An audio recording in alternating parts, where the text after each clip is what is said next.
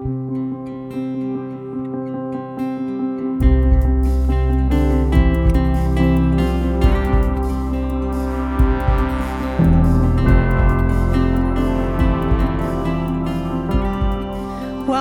You're listening to the RPC Sermons podcast. You can join us for virtual worship every Sunday at roswellpres.org. Thanks for listening. So good to be in worship with you on this Sunday as we kick off our Advent season this year. Last Sunday at the 11 a.m. service, we had the opportunity and privilege to celebrate the installation of Ryan Jensen, our associate pastor for congregational care. If you missed it, you want to watch it or listen to it, you can on the church website. Last Tuesday also, there was a beautiful Presbyterian women's service in the evening. Morgan Burge preached a marvelous sermon. It was a beautiful service. You can also check that out on the church website. I do want you to know that next Sunday, December 10th at 4 p.m. in the big sanctuary, we have our annual Glory of Christmas concert. It's a fantastic celebration of the Christmas season, a real highlight of the year here at RPC. We invite you to come, bring friends and family, get here early. We're going to pack it out, but it's going to be a great time, and I want you to know about that. Also, during this Advent season, we've invited some of our members to offer reflections on their family's traditions of celebrating Advent as they prepare their hearts for Christmas.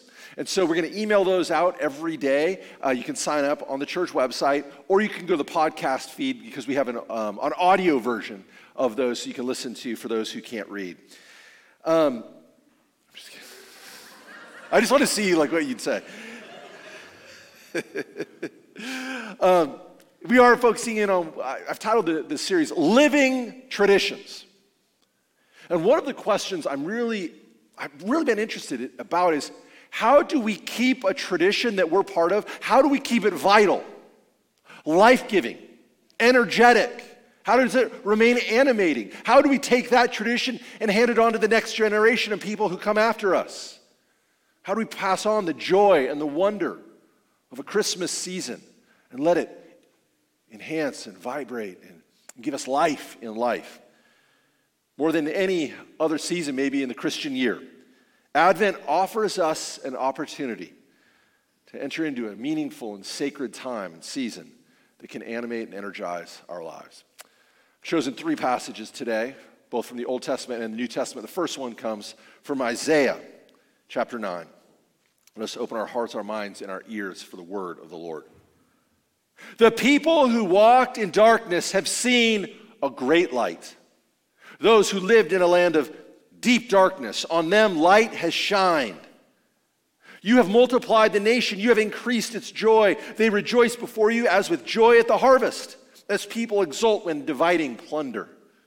For the yoke of their burden and the bar across their shoulders, the rod of their oppressor, you have broken as on the day of Midian. For all the boots of the tramping warriors and all the garments rolled in blood shall be burned as fuel for the fire. For a child has been born for us, a son given to us. Authority rests upon his shoulders, and he is named Wonderful Counselor, Mighty God, Everlasting Father, Prince of Peace. His authority shall grow continually, and there shall be endless peace for the throne of David and his kingdom. He will establish and uphold it with justice and with righteousness from this time onward and forevermore. The zeal of the Lord of hosts will do this. And our passage from the New Testament comes from John. First in chapter 1 it begins, the light shines in the darkness, and the darkness did not overcome it. And then later in the book, in John 8, Jesus says, and Jesus spoke to them saying, I am the light of the world. Whoever follows me will never walk in darkness, but will have the light of life. This is the word of the Lord. Thanks be to God. Let's pray. Gracious and loving God, we ask that in the next few moments you might be a teacher. This is a perennial human problem. How do we deal with change? How do we be a part of a tradition that remains living and life-giving? And so I pray that you might shine a light into our darkness, and so that we might put faith and trust that the darkness has not overcome it. Now may the words of my mouth, the meditations of our hearts be pleasing in your sight, our rock and a redeemer. Amen. The famous Christian historian and theologian at Yale named Yaroslav Pelikan once said, Traditionalism is the dead faith of the living. Tradition is the living faith of the dead. Let me say that again. Traditionalism is the dead faith of the living. Tradition is the living faith of the dead. How do we keep our faith alive and vital? How do we pass on the faith to the next generation? A faith that connects them to the past, but also prepares them for the future. How can our faith stay alive and vibrant? These are the questions I hope to ask and answer over the coming weeks. Knowing that I was going to be preaching on this theme of living traditions, I said, God, could you give me some examples to make this concrete? It can appear a little abstract. Give me something to make it concrete so we can wrap our minds around. The Lord answered my prayer when I was walking through Target just after Halloween. Yes, right after Halloween, I came across a display of Christmas decorations. I was intrigued to find these decorations celebrating the Advent season. So I went a little closer to take a closer look, and I said, "Thank you, Jesus." I saw a series of Advent calendars. The first one was Merry Fizmas. It celebrates the 12 days of Christmas with 12 bath bombs and 12 mystery festive surprises. It's all brought to you by Da Bomb Bath Company. For those who don't have time to celebrate the 12 days of Christmas, they also offer a 6-day version, Da Bomb Bath Company. 6 bath bombs with festive fizzers and a surprise inside each one. For canine fans, there was an Advent calendar for dogs with 24 delicious cookies for your dog. For those looking to take care of themselves, there was an Advent calendar with 12 days of wellness. For those of us who might be wrestling with too many wrinkles, there was an Advent calendar with 12 days of masking. Now, I don't want you to think I'm some kind of Christmas Scrooge, that I don't care about moisturized skin, giving treats to your dog, or I don't like bubble baths. But if you think that's all Advent is about, you're missing the point. You can always take a bubble bath. You should always give your dog treats. I'm in support of that. You should always take care of your skin. You should care about your wellness. But Advent cannot be reduced to that. It's not what it's essentially about. Advent points to the great truth that God intervened in human history in Jesus Christ. We worship the one in the manger, that the light shines in the darkness, and the darkness did not overcome it. That's what Advent is about. And so every year during Advent, as one of our helpful reminders, we have an Advent wreath. And there's some component parts to the Advent wreath. You have a wreath of greenery around the base, and then you have 4 candles on the outside. And those point to the great 4 themes of Advent: faith, hope, love, and joy. Faith, as we hear the story of Christmas, faith arises in our hearts. In the midst of so much suffering and grief and despair in the world, when we hear the story of Christmas, hope shines in. When we see a world full of hate and we read the Christmas story, we respond not with hate but with love. And who can't help themselves of witnessing this great truth of the Christmas story? Who can't help but joy spring from our hearts? And then at the center of the wreath, we have a big white candle.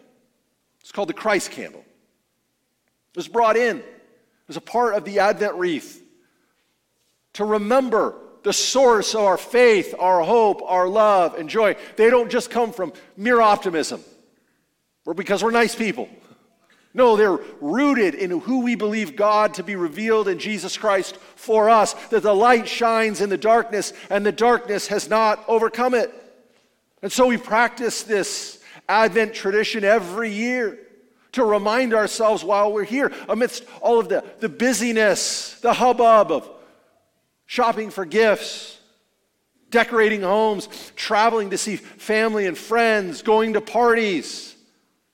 The Advent wreath reminds us what it's all about. Draws us back to the center of our faith. But practicing a living tradition doesn't mean the tradition will never change.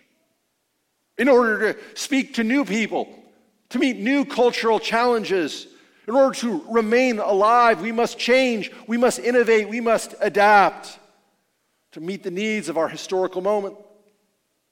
This is why if you look at the history of the Advent wreath throughout history, all the candles used to be white. There used to not be a Christ candle. Then they realized that they had to point to the source of our faith, hope, love, and joy. It comes from Jesus Christ. And that fuels the fire of our lives. Eventually they changed the colors to violet. And Advent was a time of penitence and repentance, and it got often confused with the season of Lent, which leads up to Easter. And so then they changed the colors of the candles to blue, which is our liturgical color for the season of Advent. People made challenges to the Advent wreath to meet the challenges of the moment. You know what? The colors of the candles don't matter so much as what's happening on top. That little flicker of light, that flame, points to the light that shines in the darkness, but the darkness has not overcome it. The light points to the true light that gives light to all people. One of the reasons I became Presbyterian, I wasn't raised Presbyterian, one of the reasons I became it is because the innovative way we deal with change. We have a motto, famous motto in the Presbyterian or Reformed tradition. Reformed and always reforming according to the Word of God. We are reformed and always reforming according to the Word of God. I love that. It's part of our theological identity as we're birthed out of the 16th century and the Protestant Reformation. We're reformed and always reforming. But guess what? We're not locked into the 16th century, thank heavens.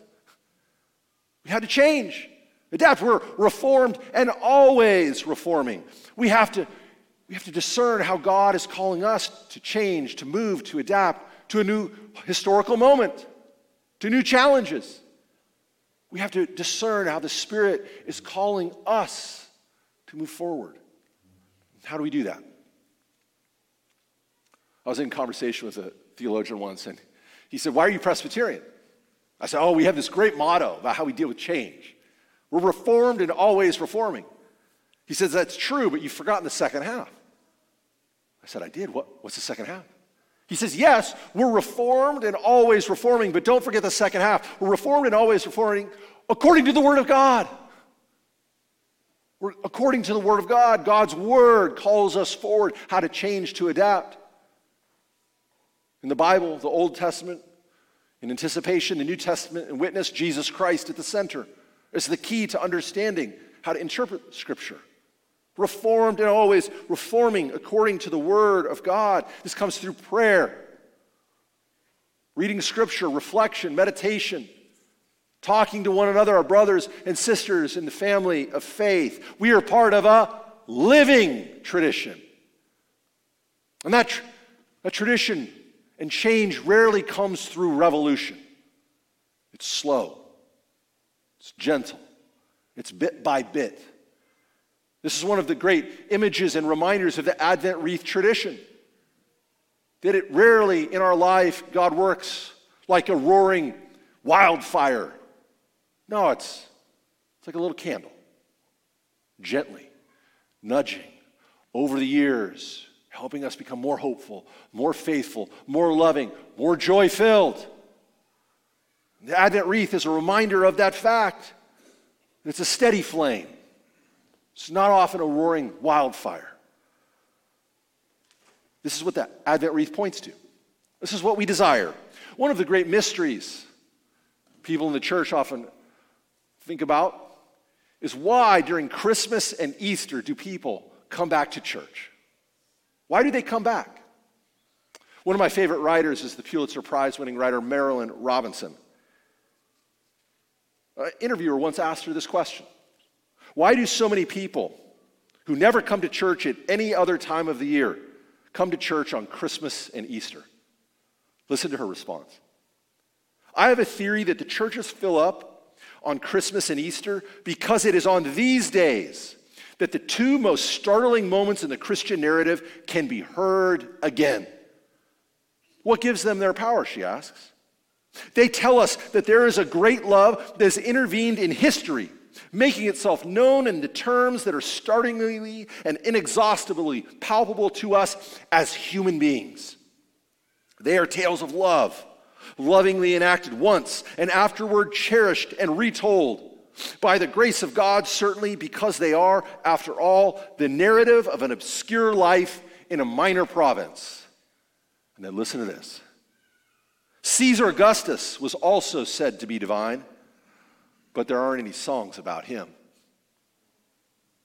These traditions draw us back to the center of our faith, the heart of the Christian message. The one who comes in the manger, who walked the desert pathways of Palestine, the one who overcame death itself, lives and reigns.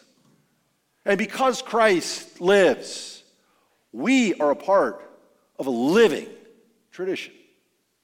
Let's pray. Gracious, loving God, we thank you for the grace that's made your promises sure, that's drawn us into this tradition, this family of faith. Let us always remember to reform and be reformed according to the Word of God. Lord, that we might reflect your light that shines in the darkness. Lord, we might trust that the darkness is not overcome it. In your name we pray. Amen.